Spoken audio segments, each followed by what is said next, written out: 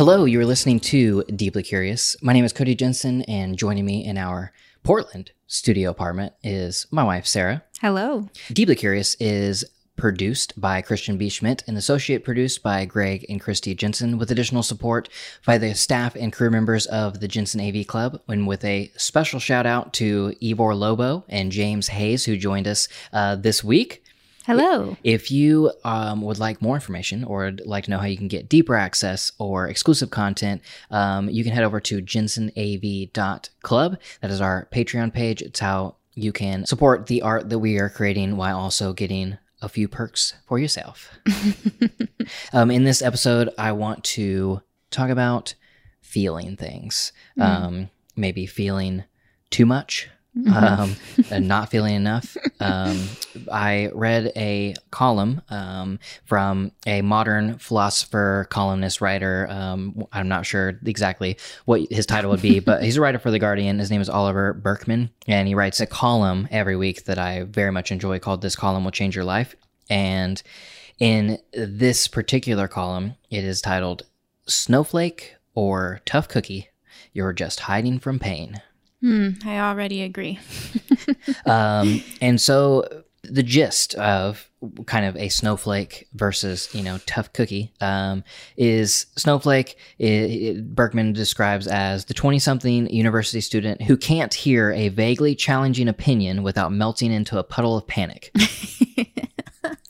And we've talked about this, I think, in the past on the podcast, whenever we talked a little bit about The Coddling of the American Mind by Jonathan Haidt. Yeah. And just how these, basically exactly what I just said, just like the young 20-somethings of, our American... Gen Z. Yeah, the Gen Zers, just not being able to handle a challenging opinion, no matter how small that opinion is challenged. And then what we're also talking about is the other side of thick skin.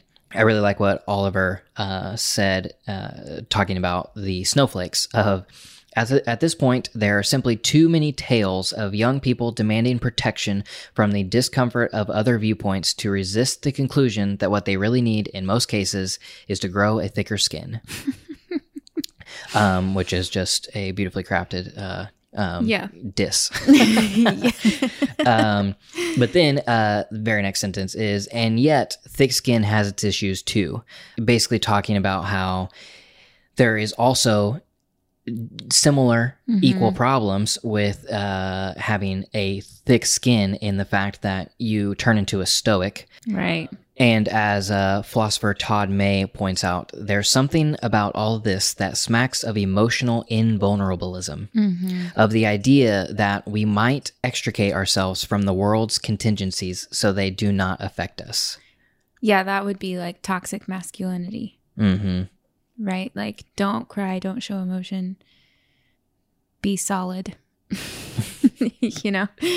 Yeah, and taking that to the extreme of, like the Stoics, philosophy. Oliver was talking about that, and then wrapping up the thicker skin issue, says, a meaningful life entails feeling pain, not ensuring you never do.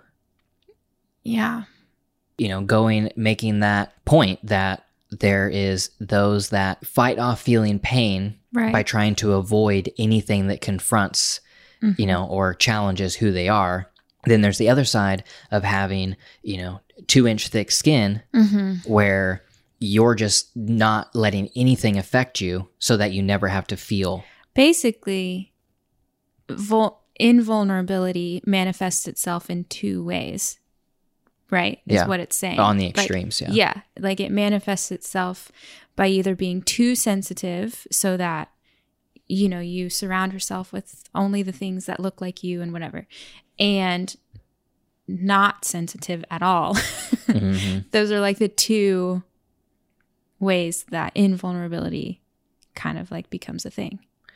That is exactly how vulnerability manifests itself within the two people on this podcast. That's true, actually. Our whole lives, I struggle to feel. Right. I do not understand crying in movies. Like, I it is something that I want to do. Like, it's like I have this desire of like, I want to feel so deeply in this movie that I cry. And movies that make me tear up, and very, very few have like made one single tear, drop down my face. Those movies end up becoming some of my favorite movies. Right. Like the movies that I like, whenever people ask, what are your favorite movies? And I talk about those, all of them are because they make me feel. They may not be like artistic masterpieces. They may not be best picture winners, things like that, Right. but they actually make me feel. And that's why they became some of my favorite movies. Yeah, I think it's very evident, I guess, like you were saying, between the two of us, because I do feel like you have a difficult time sometimes sympathizing, or you've gotten a lot better, like as you've gotten older. Yes, like, I've definitely sought to feel. Yeah, you're just this like cold, rigid person. But I do think sometimes your immediate response can still be like without mercy. Yeah, I didn't want to say like unsympathetic or unempathetic, but I mean, because my natural state, my natural response would be clear cut, practical, very truth. logical. Yeah. So it's whatever is the most logical, practical truth answer. That is the immediate thing that I'm going to say. Right. And I do not see the feelings in it. Right. Like I do not like consider like this. If I say this, Right. This person may take that, the wrong way, or see me Right. think that I'm angry at them because of what I said, that type of thing. I years struggled with, that. And then I went on a literal like journey of finding more empathy in my life, and helped me like figure out those things of like, this is the practical, truth or whatever, but this person, feels this way or whatever Life it isn't is, practical, et cetera, et and cetera. so have to, put this in a nicety sandwich, Yeah. Nice city sandwich. Yeah, I think you definitely operate off of thinking, and I definitely operate off of feeling. So like I'm the exact opposite. But what's funny about that is most people are on a spectrum of, Yeah. feeling and logical. Right. And we are on the two opposite ends. Yeah. Like I am as far over into logical you can get without Right. having a diagnosed behavioral Disorder or something. Yes. Yeah. And then you basically on the other end, Logic is nothing to me. you are on the complete feeling side all the way up until the point where you do not have a diagnosed personality disorder. It's true. I think it's probably why we argue so much. Because we do approach it from completely different ground levels. yeah. Like Foundations. Yeah. Yes. Like there, I mean, if you're not a feeler, you're not going to understand somebody who is like feeling, you know what I mean? Or like, I don't know. It's just like really easy for me to be like, oh, like I just look at something. Oh, for example, I saw this like photo on Twitter the other day, and it was this like telephone pole on the corner of a neighborhood that they were taking down and replacing with a new one. And somebody typed up this whole letter about it, and just like, I've served this neighborhood for decades and it's changed over time, and like just going on about, I hope I get made into toothpicks and whatever. But it made me cry. And I don't even really know why, but there was this one sentence that said, talking about all the staples that it had in it were evidence of all of the garage sales and the lost pets and things like that. And it said, socks, cinnamon, poncho, and the rest. I hope you made it home. I hope I do too. And I just literally burst into tears. Like I was so emotional about it. I don't even really, I mean, I guess like you can kind of deduce like why that would make someone feel like they should cry or whatever. But like, I don't really know why it made me cry. It just made me cry. Because there's something like under the surface feeling that I think I'm very attuned to. And so it doesn't have to really make sense to me in order for it to like just really affect me. Whereas like for you, you're a very logical person. So like if it doesn't make sense, it just doesn't make sense. Yeah, no, you know? Well, in the that realm of things of just like you feel something and you're like, I feel like something, you know, whatever. I don't have a great example. And then I'm just like baffled. Yeah. Like, well, obviously that's make believe. Yeah. Oh, we've had so many arguments that start out like that. Oh, well, I think for a long time, part of our misunderstandings was like how I feel about just life. I mean, like how if you really sit down and think about it, how you know, we're stuck in this routine of when you grow up, you have to get a job because you have to be able to afford your life. And then you're really wasting the majority of your life working for money that doesn't really matter because you have to be able to live in a place that doesn't really matter. And, you know, like there's like all that like philosophical, what is life really about kind of stuff. And I feel like the culture or the economical system that we live in now isn't really what we were meant to live in is kind of how I feel, you know? And like I have all these philosophical debates with myself about it all the time. And you would always be like, yeah, but you have to. I'm like, no, I know I have to, but I'm not talking about like, what do I need to do? I'm talking about how it's not fair. And you're like, yeah, but you have to. Like you couldn't really understand that it's not about like what I do and do not have to do, but about like the principle of the thing. We used to argue about that all the time. Yeah, it was like there was no practicality in the opinion. Right, because there's literally nothing you can change about it. So and so you were like, well, it doesn't matter. You just have to. Yeah. But what's really funny about that is the fact that was you in your early 20s. And I was like, go, you know, I had You're full force doing this thing and like had my life figured out, you know, all that type of stuff. And that you were asking all of these questions. And then 10 years later, I'm turning 30 and I start basically questioning and asking and saying all of the exact same things that you just said.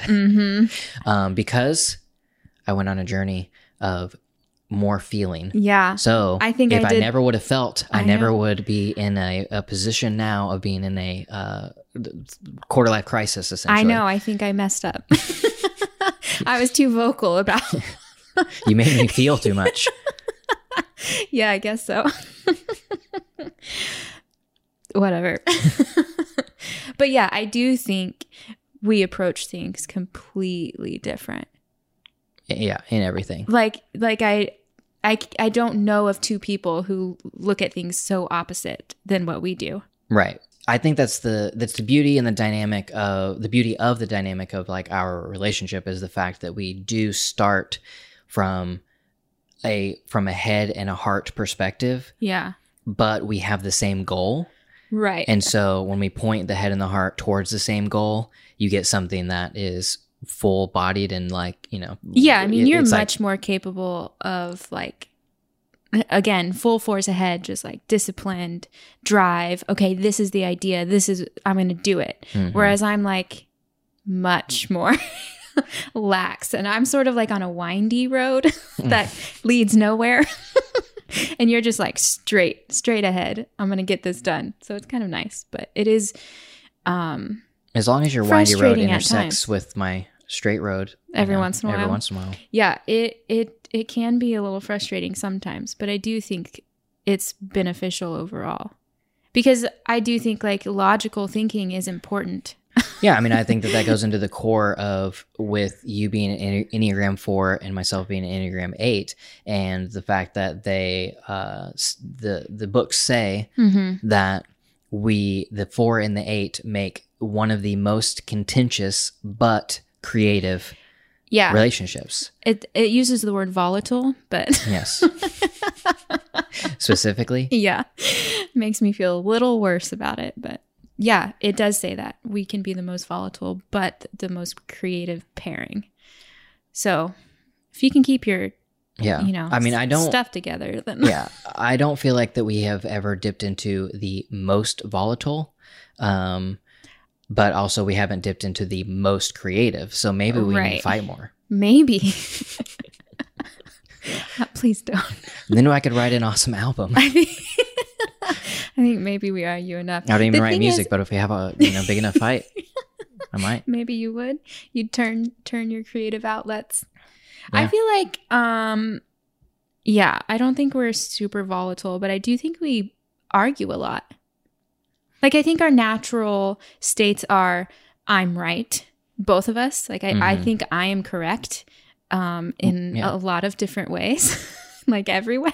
Well, it's because your feelings are correct. Right. That's what I'm saying. And my thoughts are correct. And we have to figure out where do they come together. Exactly. We're on completely different foundations. And we start from, no. You need to understand my feeling foundation. And you're like, no.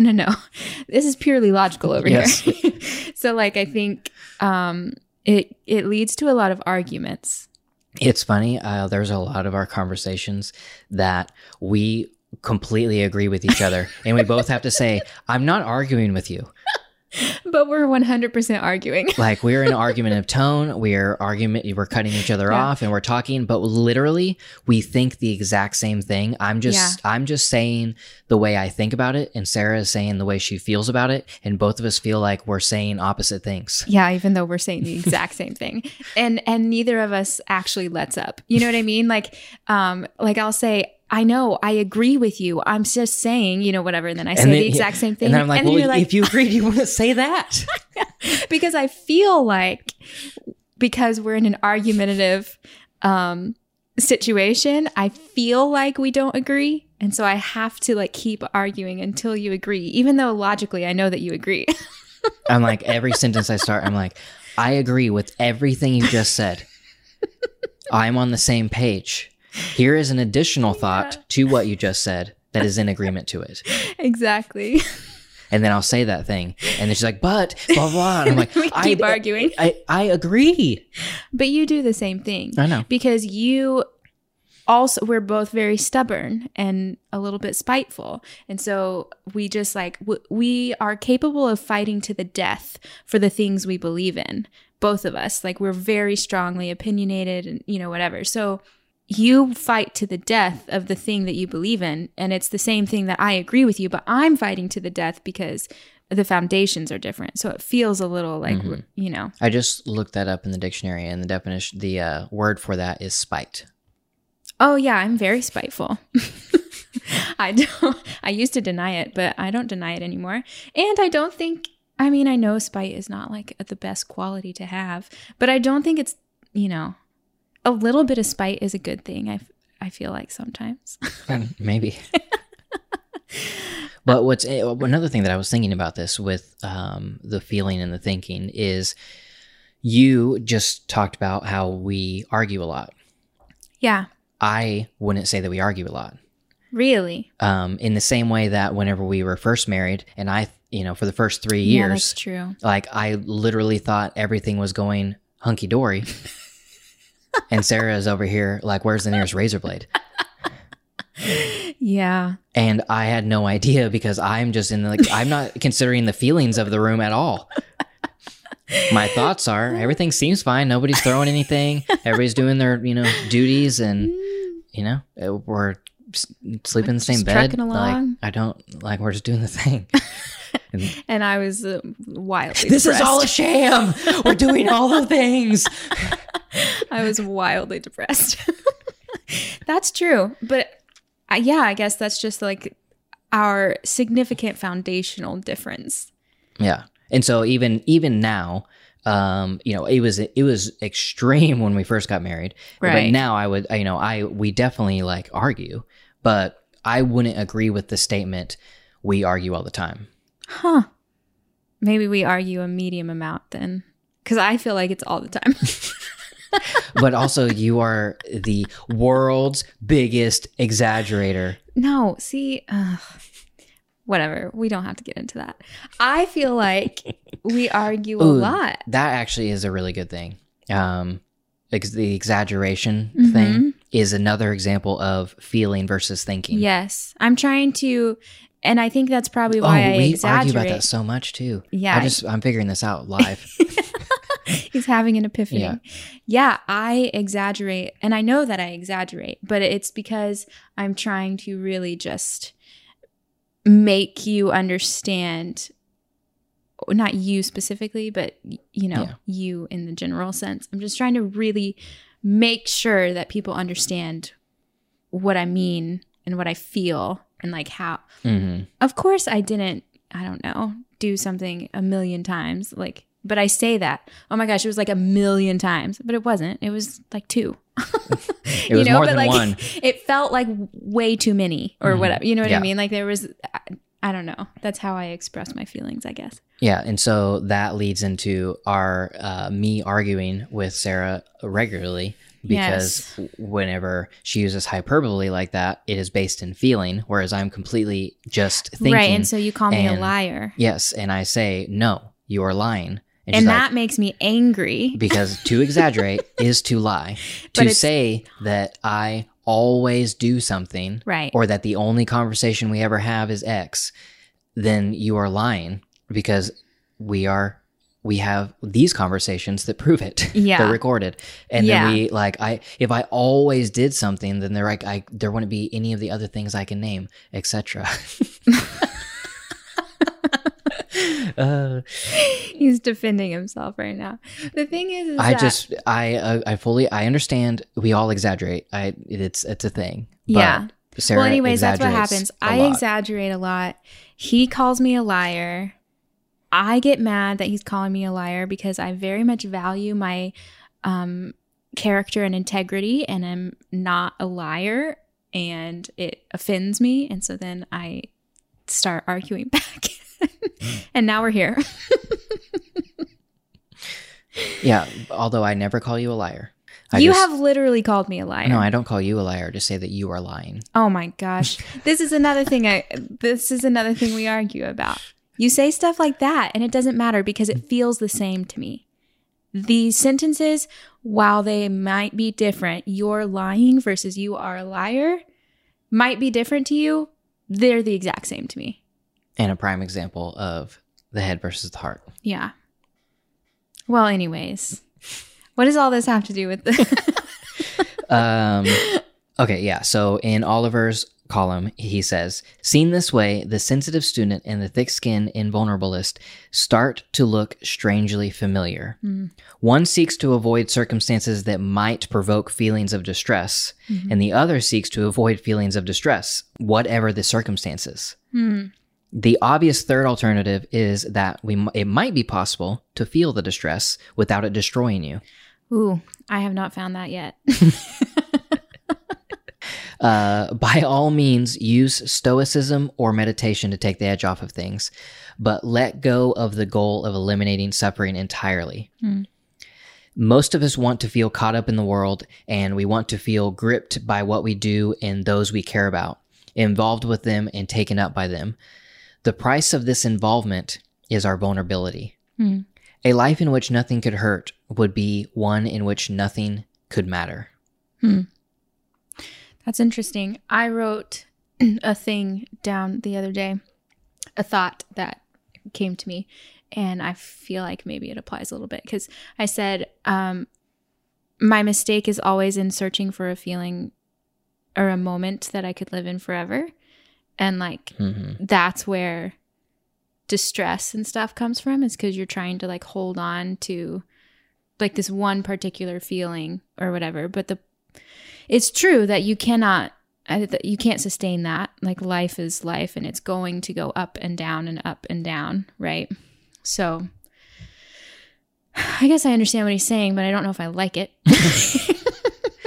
Well, I think you do understand. I think you agree with what he's saying. No, I do. I do agree.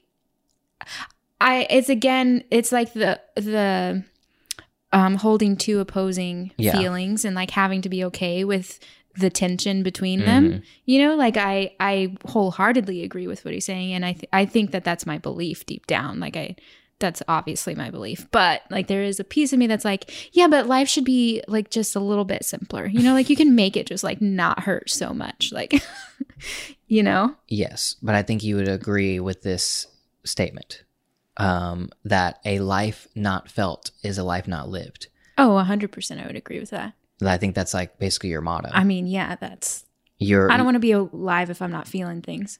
Yeah. And so I think that I think that you are heavy on the feeler scale, and, you know, not trying to have a thick skin, you know, and let things, whatever. But I don't think that you are using that to hide your vulnerability. Yeah, I would say that I do a pretty good job of, like, I don't have a thick skin. Like, I'm not invulnerable, or I try very hard not to be. I feel like I'm just naturally, I just can't help but like being flooded with emotions sometimes. But yeah, I don't shy away from like things that, like if somebody disagrees with me, I don't shy away from that. I'm not like, oh, I can't talk to you or watch your stand up or, you know, whatever. Like I don't, because I think I very much, it is a belief of mine that to have as many points of view around you as possible is the only way to grow as a human being. And so I very much welcome like different ideas and opinions, even if it's the exact opposite of mine and I don't understand where it's coming from. I'm not like, ooh, you're wrong. I'm like, oh, tell me more. Like you don't need a trigger warning for every conversation. Right. Yeah, I don't. Because you're not, I guess it's because you're not afraid to feel. I think that's where it comes in, is that if you are afraid to feel, then you need the trigger warning. You don't want any conversation to conflict with your already, right? Because you don't know what opinions. it's gonna like drag up. Yeah, like, because you're afraid to feel. That makes sense. I do think on some levels, sometimes I can tend toward that, not with the world, but like internally. I do feel like I sometimes like avoid myself because I'm afraid of like what I have to feel in order to get past something, or you know what I mean? I do feel like I can avoid my own feelings internally, but it's not like I don't really know how to explain it.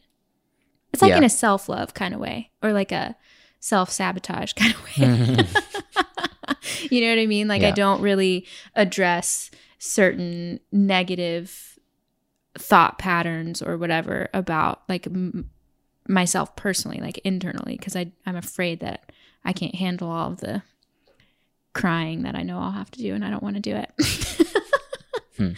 But I don't do that like externally. Yeah. You are internally, you are afraid of your internal feelings, but you're not afraid. You seek out external feelings. Totally. Yes.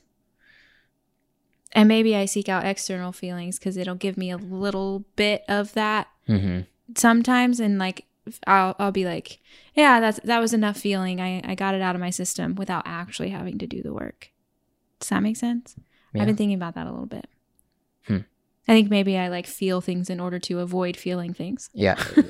Yeah. Basically. Like if a movie makes me cry, because a lot of movies make me cry, but it sort of satisfies the like feelings enough that I don't have to like go off and address my own actual feelings. You don't understand that at all? No, I wouldn't say I don't understand it. I can't empathize. Right. That's what I mean. Yeah. Yeah. Like you don't get what that means, like what that feels like. I mean, it is possible that I don't or haven't felt that. Basically what I'm thinking is I could feel similarly and not know it yet. That's true. Yeah, I guess. You're just like not in tune with your feelings. Yeah. Yeah. But I would say on where I am at on my mental health scale, I don't feel that way. And I feel like I try to feel, and I welcome feelings, and I am very interested to chisel down, and find what is underlying. And I would love to find something that makes me cry. Yeah. I seek that. So I don't feel that I'm hiding like internal or external feelings. I welcome all. In any sort of view or opposing, thought or just feeling in general, what good or, Right. like Experiences, experiences, good or bad, are still experiences. right. Yeah. And so I definitely seek that. And I don't feel like it's to mask like inner feelings I haven't dealt with. I think more so I may seek, well, I mean, I think I've already said it. I do seek those to understand what internal feelings may feel like in that way of just like, if I find something that's like, this makes me have a strong emotional reaction. Yeah. I live vicariously through that external stimulation. Yeah. Well, it would be, I guess, sort of the same for me. It just depends on what you're employing the external stimulation to do. Like, does that make sense? Like, I live vicariously through the movie or whatever and feel the things so that depending on like what level of health I'm at, like it, so that I can not have to sit with myself, right? Like, yeah, I am using it externally or live vicariously through it, I guess is what I'm saying. Yeah. Just in a different way. Interesting. But it all depends on, again, levels of health. Like if I'm in a pretty decent mental state, then I can 100% address myself and like not be afraid of like what stares back at me, But like the more unhealthy you get, the harder it is. The more unhealthy I get. Yeah. The harder it is to like really look at yourself because you don't want to. You know what I mean? Like that's mental health. So it just depends. But I do think I operate, regardless of my mental health, good or bad or whatever, regardless of whatever scale, I operate on feelings.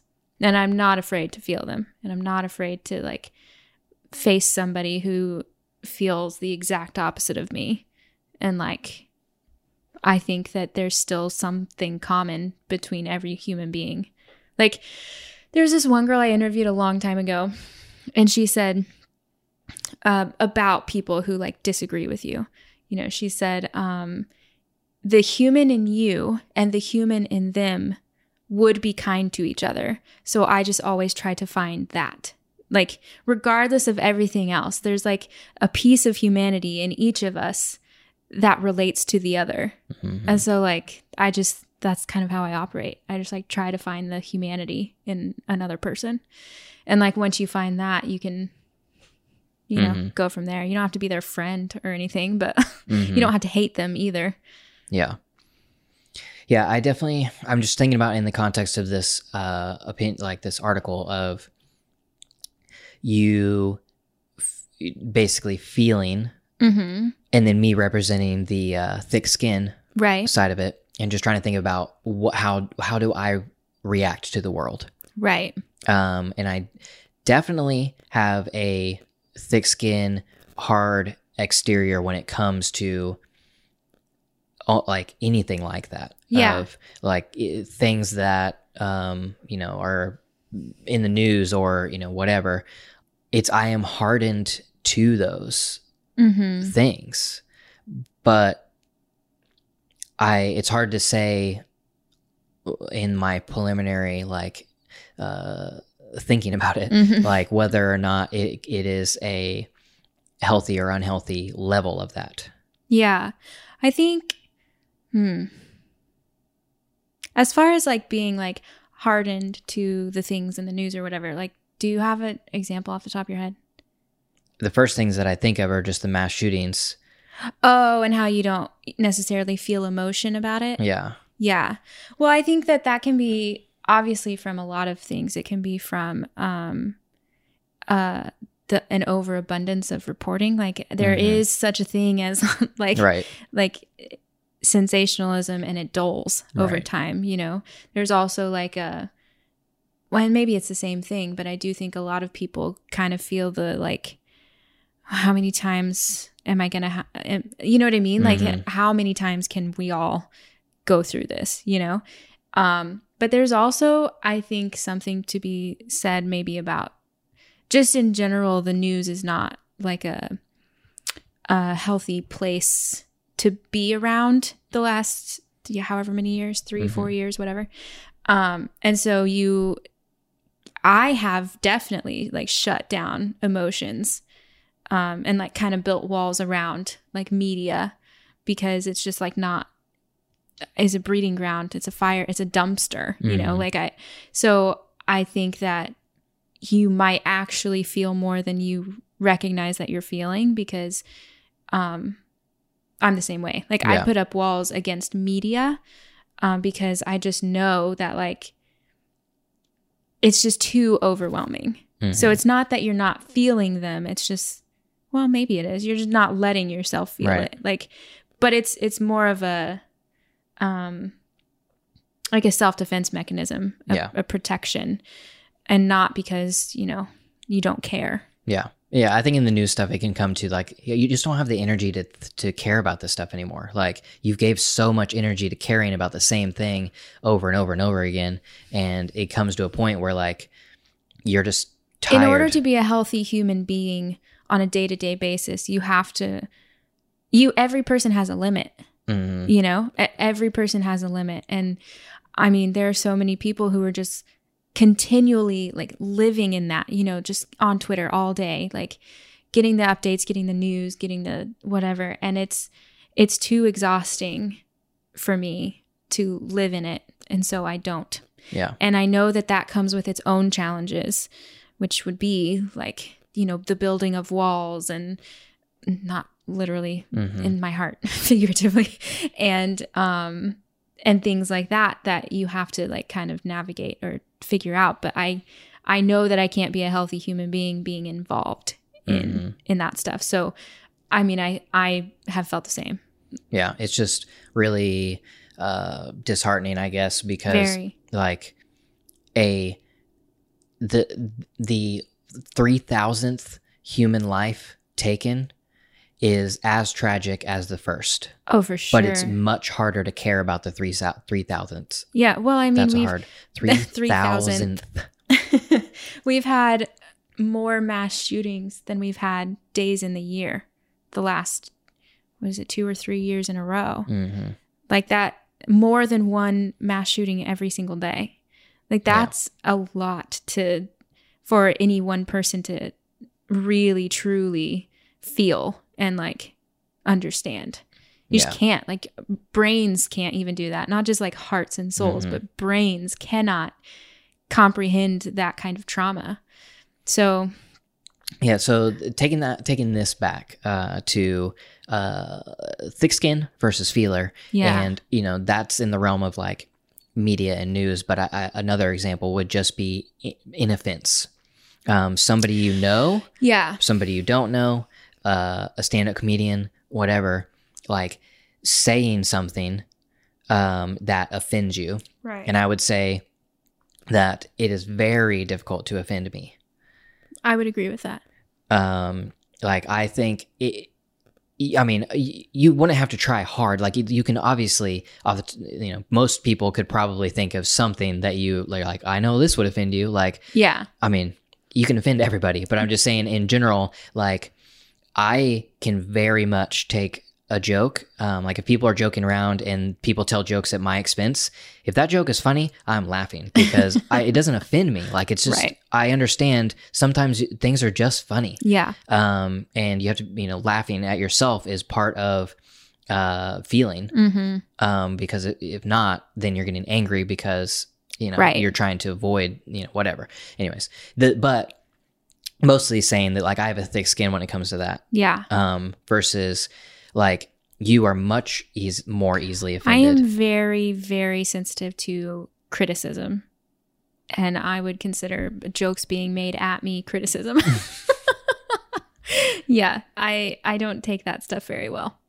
But then what's interesting is when it's like stand-up comedy and it's a performer and they are, you know, telling jokes, and the inherent definition of a joke is that it offends somebody. Right. But you don't get offended by that type of stuff. So you have skin of some sort. Yeah, well, I've built it because I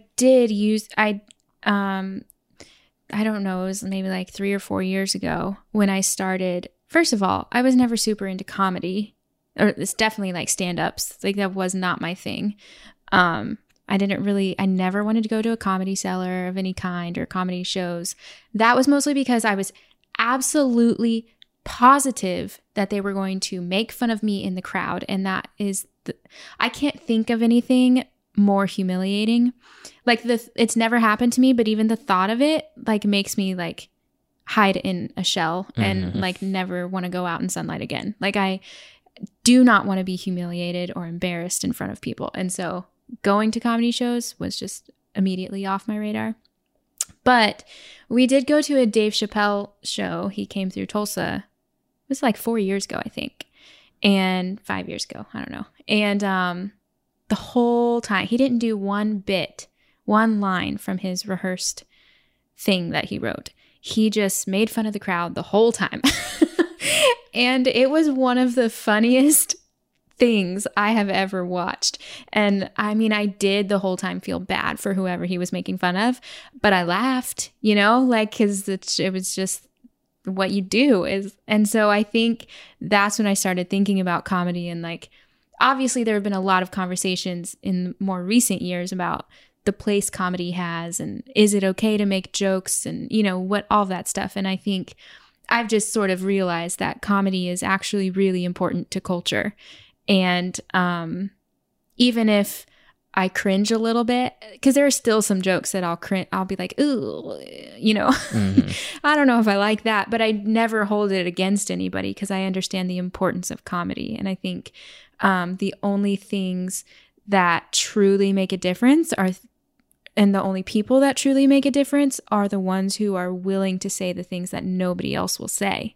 Like I firmly believe that. I think comedy is vulnerable. It is a vulnerable thing to stand up there and make jokes, maybe even about a people group that you belong to or that you love with your whole heart. But like you're going to make a joke about them because, you know, it's just like what comedy is. And so I don't know. I think I've realized the importance of comedy and people who are willing to say something maybe a little bit outrageous, because that's the only thing that really moves culture forward. Yep. So that's why I've like grown a thicker skin, I guess, to comedy, because I just realized the importance of it.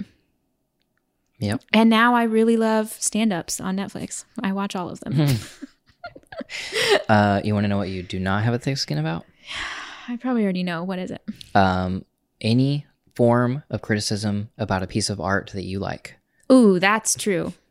I feel like, but again, I'm capable of fighting to the death for something I believe in. And so if you criticize a piece of art, well, first of all, I feel like you can't criticize art. I know that there's art critics and blah, whatever. Lots of people would disagree with me, but I don't think that art exists to criticize it. I don't think that you should pick apart a piece of art and like say what's good and what's bad and all that stuff, because it's all subjective. You are the only person who thinks that way. Like there are 8 billion people in the world, and I just, you know, whatever. So I have like a lot of opinions about art is what I'm saying. And yes, I will fight you to the death if you disagree with me. Yeah. And I, on the regular, have a logical criticism of a piece of art, or maybe just a logical observation of a piece of art. And you might be true. You might be right. But Sarah feels a certain way about the art, and by me saying anything that could be relayed as a criticism, then we have a discussion, i.e. argument for many minutes about that song that happened to have a bad lyric, or that movie that had a bad shot. But also, to be fair, I will defend art that I don't even like. That's true. I have 100% gotten into fights with friends defending a movie that I didn't even like. You're like, I didn't even like that movie, but you have no right to say that about the movie. Because it's important to somebody. And I don't think art is subjective. I don't think that there is one right way. I just don't. I don't believe in being critical of art. I think you can not like a piece of art. There's plenty of art that I don't like. But I mean, I don't think I have the right to say it's bad. But speaking of the right thing, in Oliver's piece, he ends it by talking about the melding of the vulnerabilities of the two. And it says, one useful thought comes from psychologist Harriet Lerner in an interview with New York Magazine, who suggests abandoning the thick skin metaphor for a different one. I picture every person as standing on a platform of self-worth. If it's broad and strong, if you are part of a rich network of relationships, if you have multiple sources of self-esteem, and so on, the bad things will still feel bad, but in a different context. Resilience of this sort can accommodate pain, so you needn't obsessively avoid its causes, nor squelch it down inside. You can be okay, even when you're not okay. That's actually really good to, like, a good metaphor, a good image, I guess, to, the more, because it's true, like, the more friendships you have, the better you feel. The more, if you have hobbies, the more hobbies you have, the more, like, I guess the more diverse you can become as a person. Right. Like, the more it's going to take to knock something out from under you. Because, I mean, that's really what happens. Like, if you get offended or whatever, anxiety, depression, like all of these things, like, to not be okay is like something, it just like completely wipes you out. So maybe like diversifying is the answer. Yeah, I really like that. Just a platform of self-worth. And essentially, we all need to have multiple sources of self-esteem. Yeah, that's really important. Because how many men have, put their life into this one career job, right? And then they get laid off at 50 and have no idea what to do with their life. You know what I mean? Like, you've heard that story so many times. Or obviously, if a loved one passes away, or like just something like major happens, and then you just don't even know who you are. Yeah. Which, like, I understand that's going to be a feeling you feel no matter what. But the point is that right, you have lots of, what did she call it? Lots of working parts of yourself. Yeah, it's the resilience of this sort can accommodate pain. Yeah. You needn't obsessively avoid its causes. Man, resilience, though, is so important. And I think something we don't talk enough about. Like, I don't know how do you build resilience? Like, that seems like such a unattainable thing that, like, it just sounds nice, but but what's the practical steps to building resilience, Like, but it really, what I'm saying is we should talk about it more, because I do think that that's true. Like, resilience aids you in dealing with like terrible crap that's happening in your life and still like coming out on top, Yeah, I think that, basically it makes me think that the practical steps are essentially that of building a platform of self-worth, in that, like, you're figuring out those, like, your self-esteem and self-worth and finding alternate sources. And I know, that's so hard. Yeah, I'm not saying it's easy. Yeah. I'm just saying, like, if your self-worth is solely based on your external appearance, then, there's all of the problems that come with that in general. But, like, you can't handle anybody saying something bad about your external, appearance. So, that's an ugly outfit, or, you have a makeup line or something. Like, yeah. I just feel like it's how I feel like a lot of people say, like, negative self-talk really does, whatever. And I do believe it does. I've done it to myself, but they're like, negative self-talk, like, I just stopped talking to myself negatively, and like that helped. Like, how do you just like stop negative trains of thought? Because honestly, they are so subconscious. Like, how do you stop it? Like, it just seems so ethereal to me. That's how I feel like about building resilience. Like, how do you just like find ways to feel good about yourself? Yeah. Like it just it feels like an impossible task. I'm not saying it is impossible. I'm just, whenever you're talking about it, like it sounds all nice or whatever, and then my immediate thought is, but how? Yeah. That feels like it's going to take 50 years. Maybe it will, Mm-hmm. Who knows? I think that my self-worth probably is too heavily reliant on my artistic output or productivity. The things, one that America teaches is that if we aren't being, productive, then you're useless. Then you're nothing.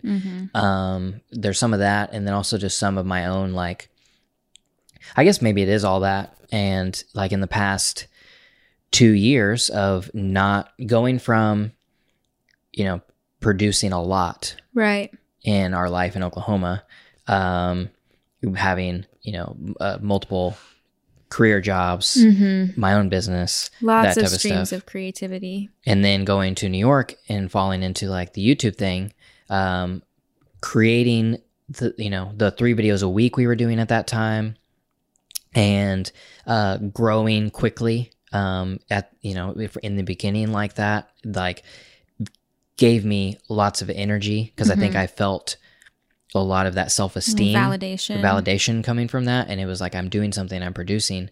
But then as the, over 2 years now has gone by and things have never picked up pace, they've never really slowed down, but they haven't like exponentially picked up pace. It's not like that one big thing that's like, and so it's the same like subscriber growth per month. And it's like after 2+ years having a decent amount of subscribers, but not having enough to make it my career, makes me feel worthless. Yeah. Because I'm working so hard at what I'm doing, but making so little money. Right. So I'm not fulfilling my manly duty in, my cultural context. Right.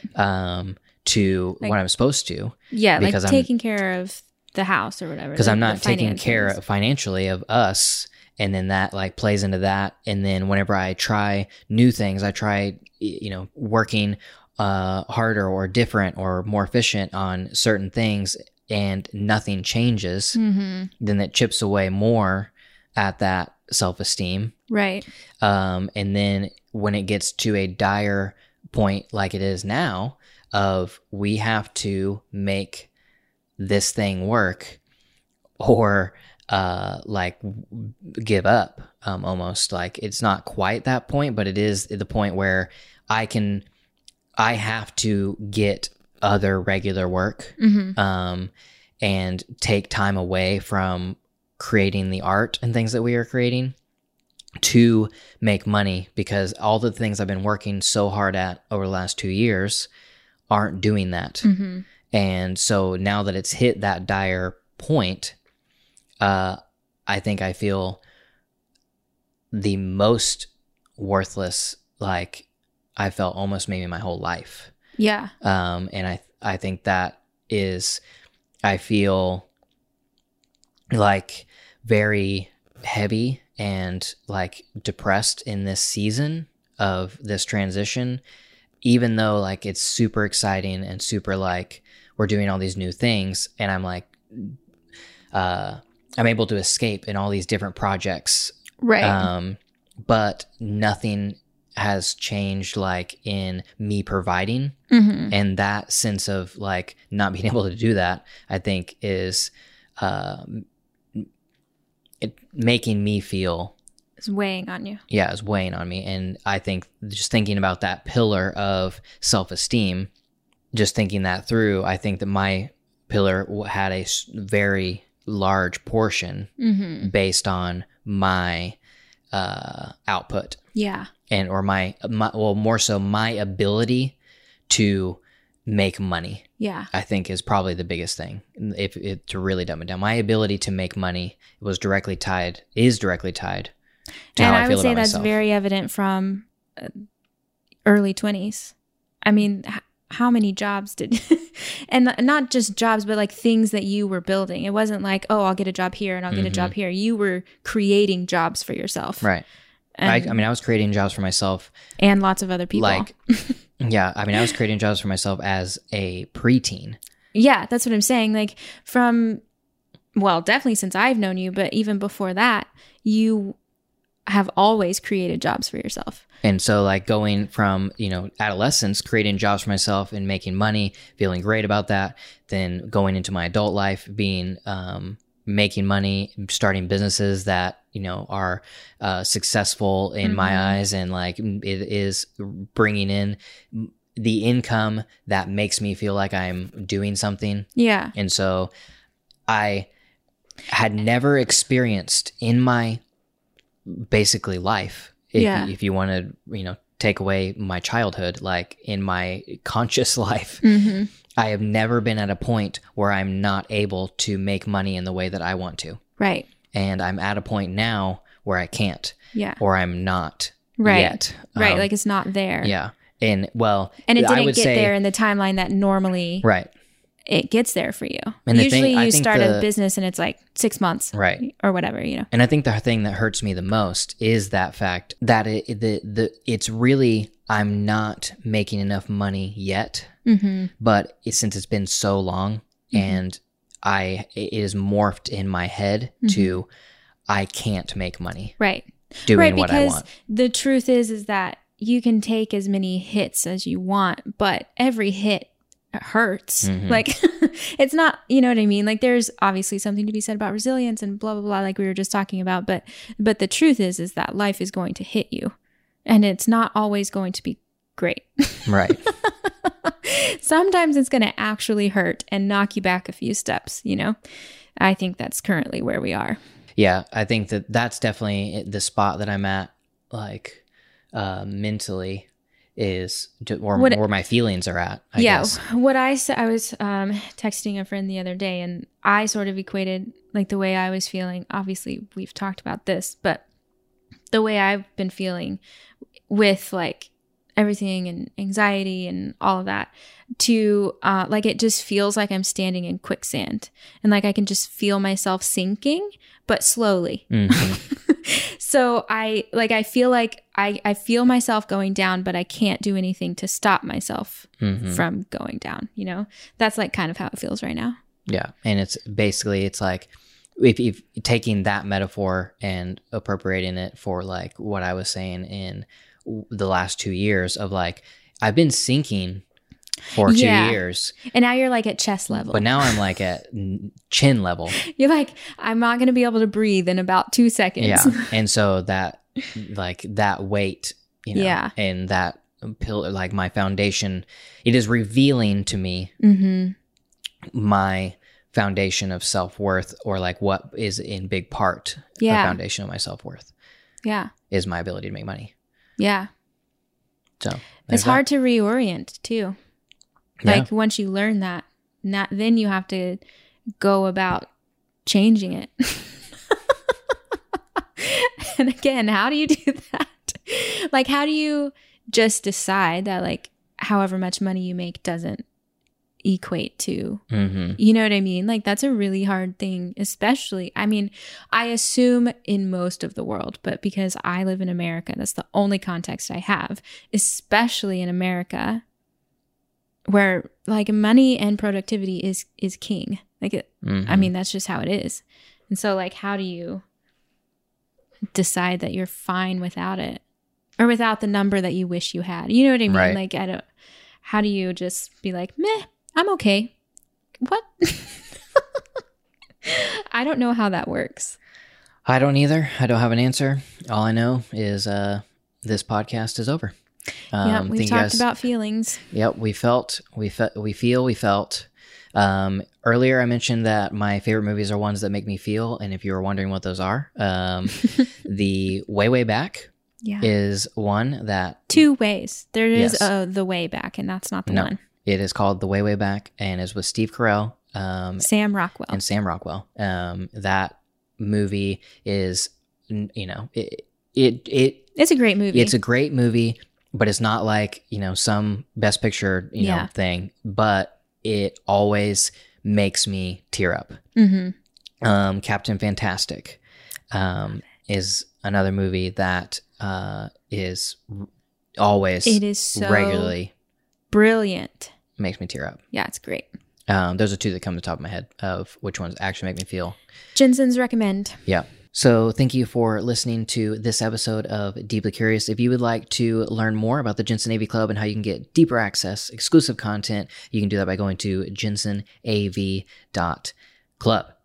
All right. Well, that's our show, and we'll see you next week. Bye.